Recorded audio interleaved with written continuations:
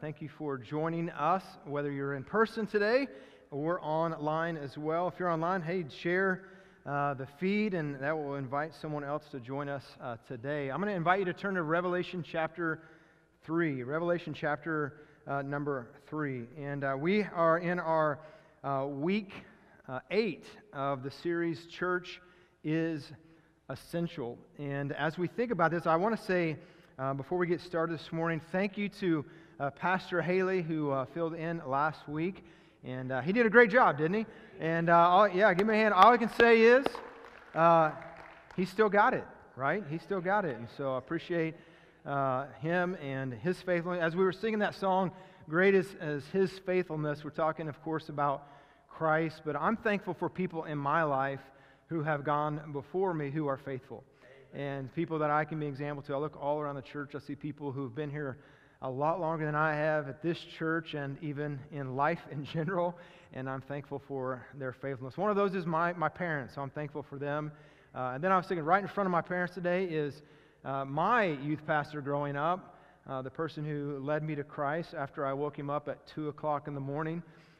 He loved me so much for that, but I'm thankful for Steve and Shelley and their faithfulness to the Lord. And as we think about the church being essential, it's not a question, it's a reality. The question we have to ask, though, is the church effective? We understand the church is essential because, well, Jesus is essential, and Jesus instituted the church, but is it effective? And let me just kind of give you a quick review. We're going through Revelation 1, 2, and 3 we'll be in today.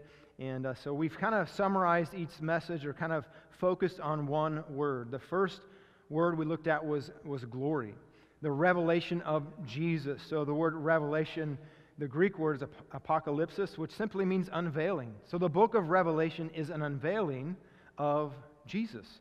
And so we saw the first week that we are to display His glory. The second week was the letter written to the church at Ephesus, and they had lost their first love. We are to love the Lord with all our heart, soul, strength, and mind. And then the letter to Smyrna. The word was death, and the reminder there was to be faithful until death or until the end. Again, we think about that word faithfulness. The letter to the church at Pergamos was about truth, and the challenge Jesus gave to the church was to declare and defend the truth.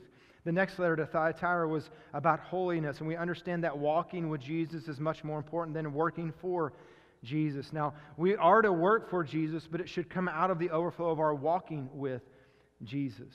And then last week, as Pastor Haley looked at the letter written to the church at Sardis, it was about life. And the statement he said that the church reflects you or us.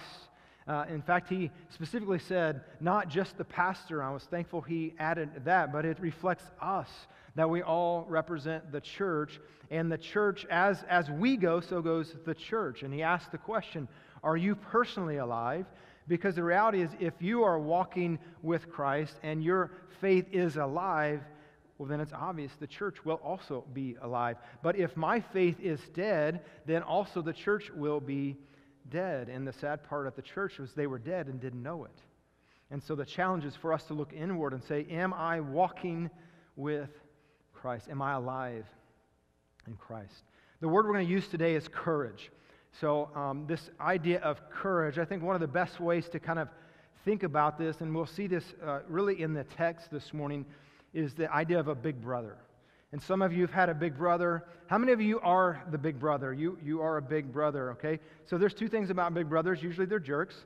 And then also with that, they also bring courage to the younger siblings. You know, I watch this in our kids. You know, our kids are not really kids anymore. Our son is 23, our daughter is 20, and so they're about 3 years apart. And when Blair was nervous, scared, bashful, shy, whatever word you want to use, it was amazing the difference if Blake would say, I'll go with you. And that courage, that boldness with the big brother. And we're going to see that this morning in this letter to the church of Philadelphia. Now, when we think about this church, it says they had little power. In other words, they had little influence. They were a small church. They definitely had a little affluence. And yet, there is no reprimand to this church. Out of the 7 letters to the 7 churches, this is only the second that is not going to have a reprimand. There is all good things. And Pastor Haley alluded to that last week, because remember he said he's a little frustrated that I gave him the one that was the worst one. It seemed like the dead church. He would rather preach this one. So, if you want to come up, you can take my notes. But when we think about this church, what the point of this letter to the church is this: that they would have courage. Courage to do what? To stand in face of opposition, but specifically, I think it's to share the gospel. Have courage to share their faith. And what is this courage founded in, or who is the courage founded in? It's in the person of Jesus Christ. Remember, Revelation is an unveiling of Jesus. And so Jesus in this letter, the church says, because of who I am, you can have courage. You can have boldness. And we understand this. So let's think about this idea of a big brother. Hebrews chapter 2, verse 11. It says, for both he who sanctifies, and he there being Jesus, for both he, Jesus, who sanctifies, and those who are being sanctified would be followers of Jesus, or us, are all of one. For which reason he is not ashamed to call them a brother. You think about that? Jesus, if you are a follower of Jesus, he is your brother. Paul expounded on that in Romans chapter 8. It makes it seem a little more clear. In verse 16 says, the Spirit himself bears witness with our spirit that we are children of God. Now, understand, not everyone in the world right now is a child of God. Everyone was created by God. God's intent is that they would become a child of God. But I didn't become a child of God until I woke Steve up at 2 in the morning and said, I want to give my life to Jesus Christ. And at that moment, I was now adopted into the family, and I became a child of God. And then it goes on in verse 17, it says, and the children, then if children, then heirs of God. And notice the next phrase there. And joint heirs with Christ. Jesus is a brother.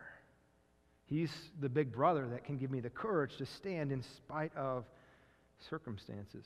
It says, if indeed we suffer with him, that we may also be glorified together. And I want you to think about that phrase, because we're going to see that in the text. This idea of what we just sang about in that first song, that one day every knee will bow, every tongue will confess that Jesus is Lord. And it says here, if we suffer with him, then we will be glorified really with him.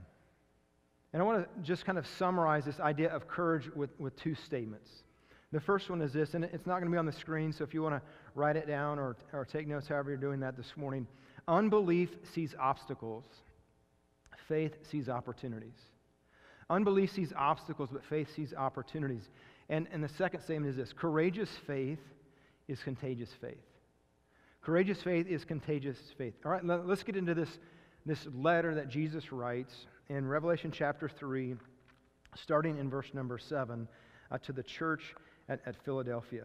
And he says, and to the angel of the church of Philadelphia write these things, says, he who is holy.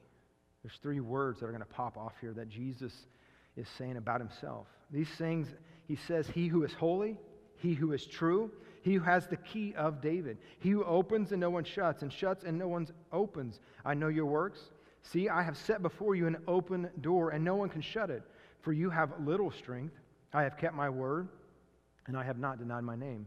Indeed, I will make those of the synagogue of Satan who say that they are Jews and are not, but indeed I will make them come and worship before your feet. Remember what we just read? If we suffer with him, we will also worship with him.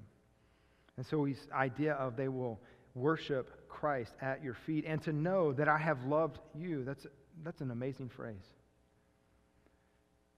He's saying to this persecuted church, to this church who is trying to remain faithful, this church who is trying to have courage, he says, there's going to be a day when everyone will know that I have loved you. Verse 10, because you have kept my command to persevere, I also will keep you from the hour of trial which shall come upon the whole world to test those who dwell on the earth.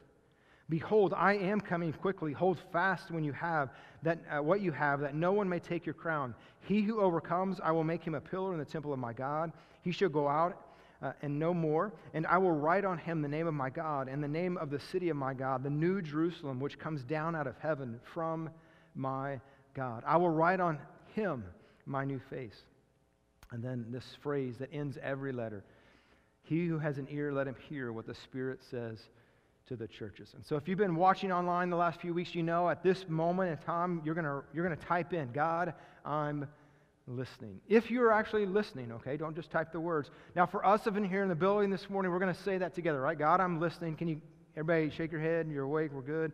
All right, on the count of three, let's say, God, I'm listening. Ready? 1, 2, 3. God, I'm listening. God, I ask this morning that as we've typed the words out, as we've verbalized these words in the room, that we would mean them, that we would hear from you, and that hearing from you would give us courage and boldness. It's in the powerful and the precious name of Jesus that we pray. Amen. So how can we have courage? The point of the letter is to give the church courage to proclaim Jesus. And the best way for us to have courage is if we get this idea of the big brother, well, let's get to know the big brother better.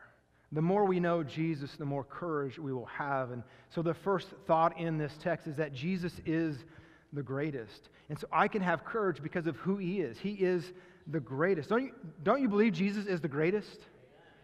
You can say amen a little louder. Don't you believe Jesus is the greatest? And because he is great, then I can have courage and boldness. And look what he says about himself. Jesus says, I'm holy. It speaks to his deity. He says, I am true, which speaks to his purity. The sinless Son of God who would take away the sins of the world. And he says, I have the key of David. And the idea, key of David, is speaking to his authority. So he says, I'm holy, speaking to his deity. He says, I'm pure, speaking to his purity. And then he says, I have the key of David, speaking of his authority. And this is just a picture of the Old Testament, Isaiah chapter 22. You can take time to read it, but in verses 22 and 23, there was a servant in King Hezekiah's palace named Shebna, and he was not doing what God wanted him to do. He was not following God's will. And so Hezekiah took the keys from Shebna and gave them to Eliakim. And Eliakim was a picture of Jesus. What do the keys represent? The keys, whoever had the keys to the house had the authority of the house. And so the keys represent authority. And we see, what was one of the last things Jesus said before he left the earth? All authority is given to me both in heaven and on earth. And Paul wrote about in Ephesians 1:22, he says, and he put all things under his feet and gave him to be head of all to the church. Jesus is the greatest. And because he is the greatest, I can have courage. In verse 8, he says, I have set before you an open door. Again, because he has the keys and he has all authority, he's opened a door of opportunity. And he says, what I open, no one can shut. What I shut, no one can open. Again, he is God. He's in control. But there's two ideas of a door of opportunity or an open door in Scripture. The first one is the door of salvation. And in John chapter 10, Jesus kind of described this a little bit. I'm going to read John 10 and verse 7, verse 9 and 11. And it says in verse 7, then Jesus said to them again, most assuredly I say to you, I am the door of the sheep. Verse 9, I am the door. He says again, if anyone enters by me, he will be saved and will go in and find pasture. Verse 11, I am the good shepherd. And the good shepherd gives his life for his sheep. So this idea of an open door in Scripture to salvation, who's the door? How do I get salvation? It's an open door for all. Jesus said, I'm not willing that any should perish, but that all should come to repentance. And so this open door of salvation is, in fact, it's Jesus. That the only way I can get to God, the only way I can have forgiveness of sins, the only way I can have a home in heaven is that I have to walk through the open door of salvation, and that is Jesus. There's also a second door of opportunity in Scripture, and it speaks not only to salvation, but to service. Paul wrote about that. He said in Corinthians, there's an open door of opportunity, and he kind of expounded on it in Colossians chapter 4. In Colossians chapter 4 and verse 2 through 6, we understand Paul is in chains. He says he's in prison for preaching the name of Jesus. And what does he say? Verse 2. He said, continue earnestly in prayer, being vigilant in it with thanksgiving. Meanwhile, praying also for us. He's asking the church to pray that God would open to us a door for the Word, to speak the mystery of Christ, for which I'm also in chains. Why? That I may make it manifest as I ought to speak. In other words, he's praying, give me courage to walk through the door of opportunity, the open door of telling people about Jesus. Our responsibility as Christians is to lead people to find and follow Jesus. And Paul is saying, I need courage. Pray that I have courage. And then he says in verse 5, walk in wisdom toward those who are outside, to those who don't know Jesus. Redeeming the time. In other words, quit wasting time, Christian. Pray for courage. Pray for an open door. And then walk through it. In verse 6, this is a great verse for all of us on social media. Let your speech always be with grace, seasoned with salt, that you may know how you ought to answer each one. I'm going to ask for courage. I'm going to ask for wisdom. And now let's think for a moment about this. God's not willing that any should perish, that all should come to repentance.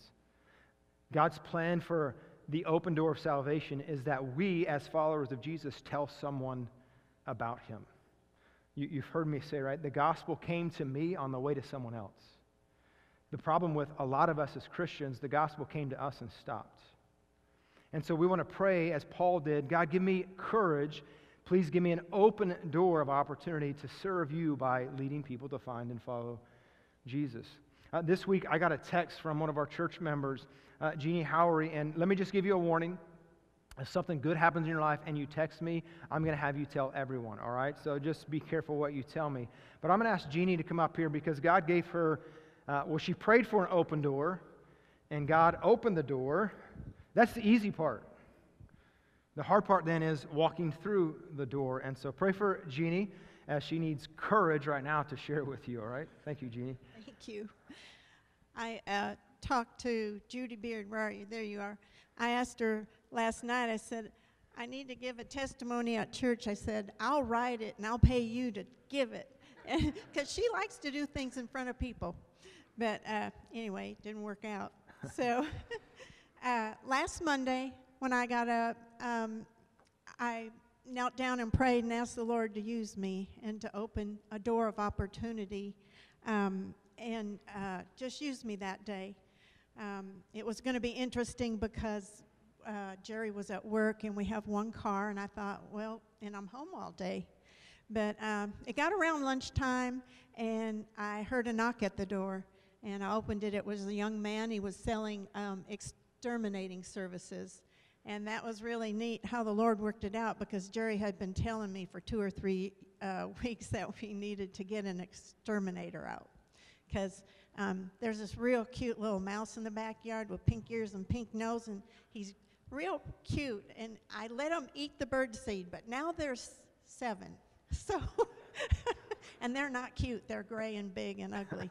So anyway, so the Lord, was working behind the scenes, and that happened. So I listened to the kid, and he was really polite. And how many of you have the Nextdoor Neighbor app? That little green, I do too. And I have been reading comments on it about a high-pressure salesman wearing a safari hat going around in the neighborhood selling pest control. And I thought, uh-oh, is this him? He doesn't have the hat. But it wasn't him. He was really nice and really polite. And anyway, I read down further past all the negative comments, and someone put a link to the company. And it had good things to say. It was a good company. It had a good reputation. It was new. I think it was out of up north, and that it had good price. So I listened.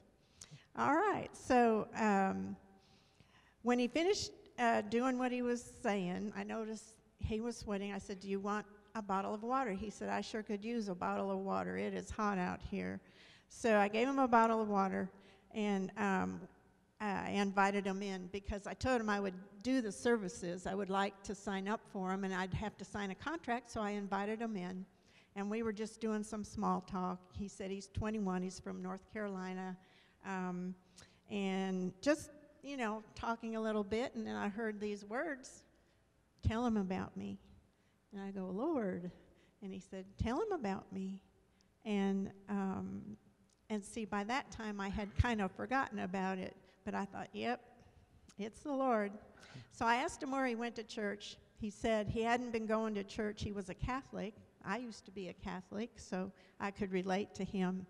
And I asked him, was there ever a time in his life that he asked the Lord to come into his heart and save him? And he said yes, and I said, when was that? And he said he didn't really know. And so I said, I think I know what you believe. You already believe Jesus was born in a manger. He lived a sinless life. He was crucified on the cross, and he died and was buried and rose again. And he said, yeah, I do. And I said, well, the devil knows that too, and he's not going to heaven.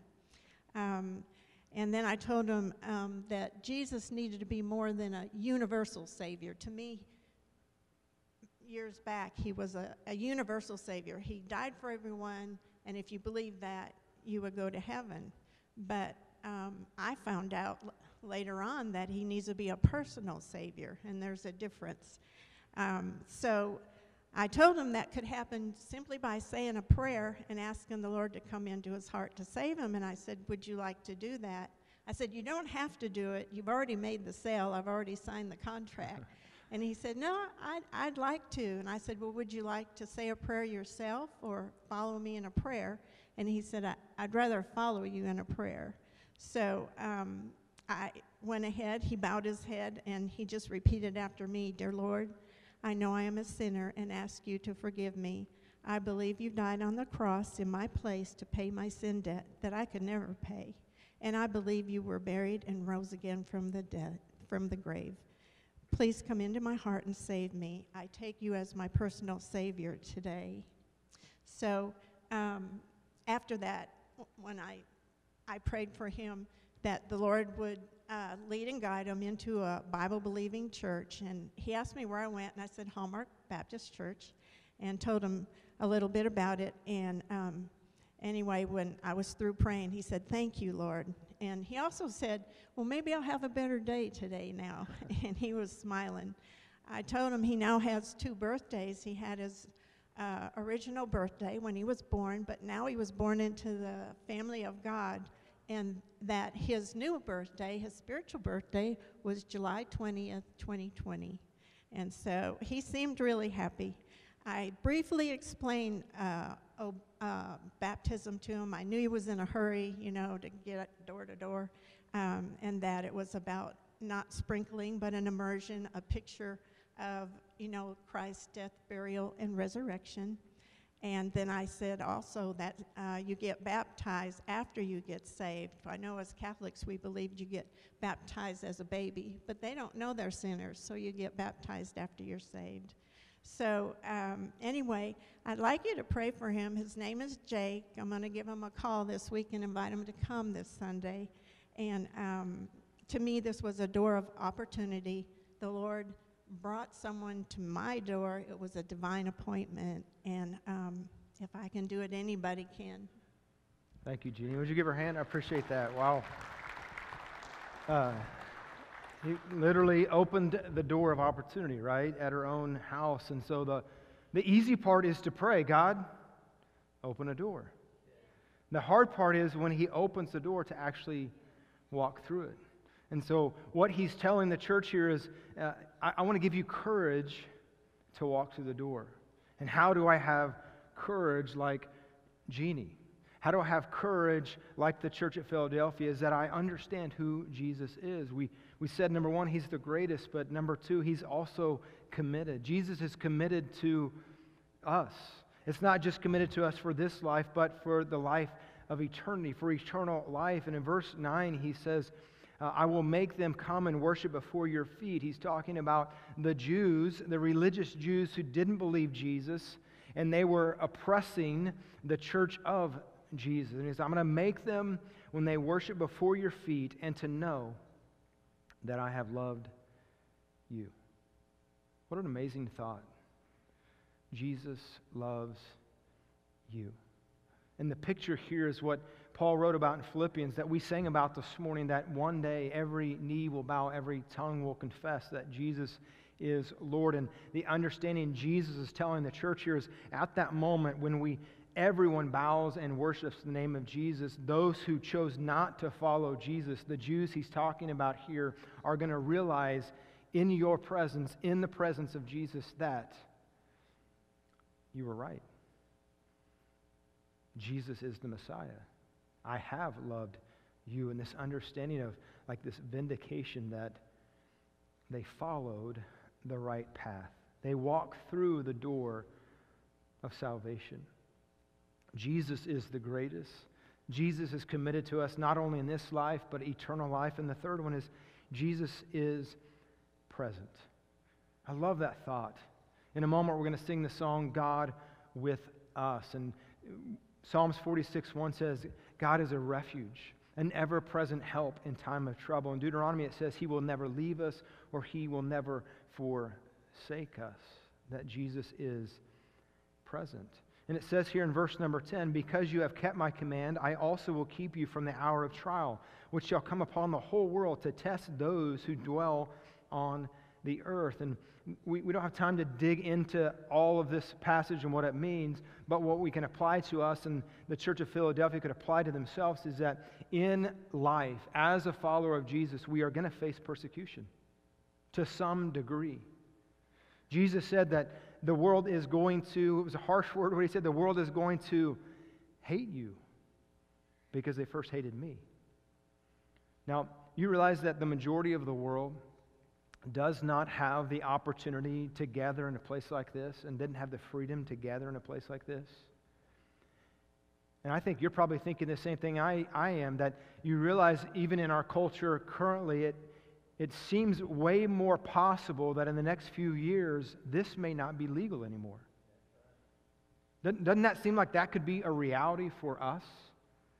So the question for us, like the Church of Philadelphia, in spite of persecution, not only from the government, from the Jewish religious people, is that are you going to have courage to share your faith in spite of persecution? And we understand this speaks specifically to the gospel. Are we going to have confidence? Are we going to have courage to share the gospel? What was the last words of Jesus before he ascended to heaven? He said that he has all authority of heaven and on earth. And then he says, make disciples. And how does he end the phrase there, that little talk? Lo, I'm with you always, even to the end of the age. Let's think about that, what I would say, like the gospel, the courage sandwich there, because he starts out with saying, I have all authority, I have the keys. I'm in control. Now go make disciples. And by the way, I'm with you always, even to the end of the age. So the power of Jesus calls us to share the gospel, but it's the presence of Jesus that gives us the courage to do it. Jesus is the greatest. Jesus is committed. He is present. And maybe the best one to think about, number 4, is Jesus will reward you. Jesus will reward. Look at verse number 11. Behold, I am coming quickly. You realize that today we are closer to the day of Jesus returning than we've ever been before? And you realize that every major prophecy in Scripture of Jesus coming back has already been fulfilled? That at any moment, what he said here, behold, I am coming quickly. Listen, when that process happens, it's here, it's gone. And we have a limited time. Remember what Paul prayed, redeeming the time, that we need to invest. We need to lead people to find and follow Jesus. Verse 11, behold, I come quickly. And he says, hold fast for what you have, that no one may take your crown. He who overcomes, I will make him a pillar in the temple of my God. He shall go out no more, and I will write on him the name of my God, the name of the city of my God, the new Jerusalem, which comes down out of heaven from my God. And I will write on him my new name. He who has an ear, let him hear. And there's 3 words he uses in here that would describe the reward. The first word he uses is crown. And it's this idea of a victor's crown that we win. And the reality is we don't win, but the reality is Jesus wins. And because Jesus wins, guess what? We win. You remember the old song? Victory in Jesus. Because Jesus wins, I win with him. the reward of the victor's crown. The second word he uses is a pillar. And this is bring the idea of stability. It would speak specifically to the church at Philadelphia because the city in this time period was known for many, many earthquakes and not being stable. So this picture of, I'm going to make you a pillar in the church of God is just bringing this idea of not only stability here in the earth, but it's stability for eternity. A crown, a pillar, and the third one is a name. I'm a Christian. I'm a follower of Jesus. I'm a child of God. I am a joint heir with Christ. And so what we have to wrestle with is the words of Paul said, this present suffering, it doesn't compare to what the future glory. Are you looking forward to seeing Jesus face to face?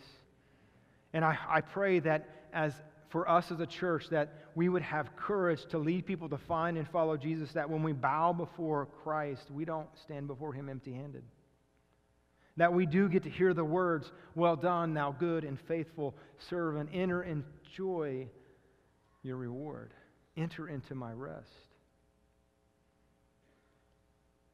Now, I think you guys are probably a lot like me. Maybe that's a good thing or a bad thing. You can decide for that. But can I be really transparent with you this morning? There's many days in my life that I'm not thinking about eternity. I'm not thinking about heaven. I'm just trying to get through the day. Listen to what Judah Smith says. If we're going to live like Jesus, we need to think about heaven more. It's as simple as that. Ironically, here's where it's going to get tough for you to listen or to read. When it comes to our passions and our priorities, we often live as this planet were forever and heaven were temporary.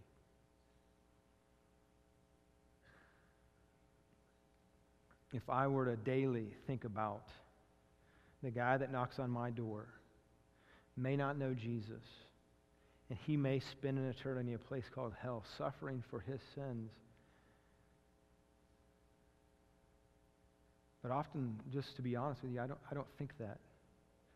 I think this guy at my door wants to sell me something, and I don't want to buy it. Can I get an amen to that? But do you see the way I'm thinking is temporary.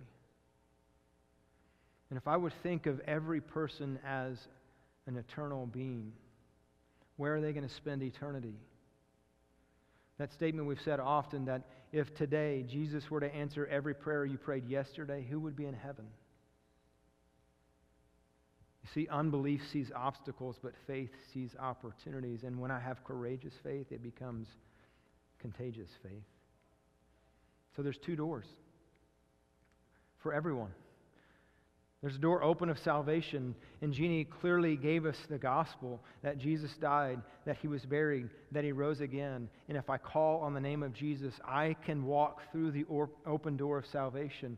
And my challenge for you this morning, whether you're watching online, whether you're here in the room, whether you watch this later as it's recorded, I want you to answer the question for yourself. Have you ever walked through the door of salvation? Have you ever given your life to Jesus? I want to ask you to close your eyes for a moment in the room. And this morning, maybe God has revealed to you that you have never walked through the door of salvation. And today, like Jeannie said, today could be your spiritual birthday. So whether you're online, whether you're in the room, if you would like to walk through that open door of salvation, just like Jeannie led this young man through a prayer, I want to do the same thing with you right now. It's simply you placing your faith in Jesus, walking through this open door. So online, in person, if you want to walk through that door, I'm just going to ask you to pray. You may say something like this: Lord, I know I'm a sinner. I believe that Jesus died for me. I believe that he came back to life. I ask you to forgive me of my sins, to come into my life, and to save me. And I'm going to ask you whether, again, you're online or in the room, if you prayed that prayer, would you just text the word saved to the number there on your computer screen or your TV, or if you're in the room, the number on the screen here. And I would just love to celebrate with you, because what we've been talking about is that now you are a child of God, that you are an heir of God, a joint heir with Christ, and you are a part of the family. We would love to celebrate that with you. I'm going to ask everybody in the room to open your eyes for a moment, look up at me, because the next door of opportunity, the next open door for all of us as followers of Jesus is, are we going to walk through the door of service? And are we going to share our faith?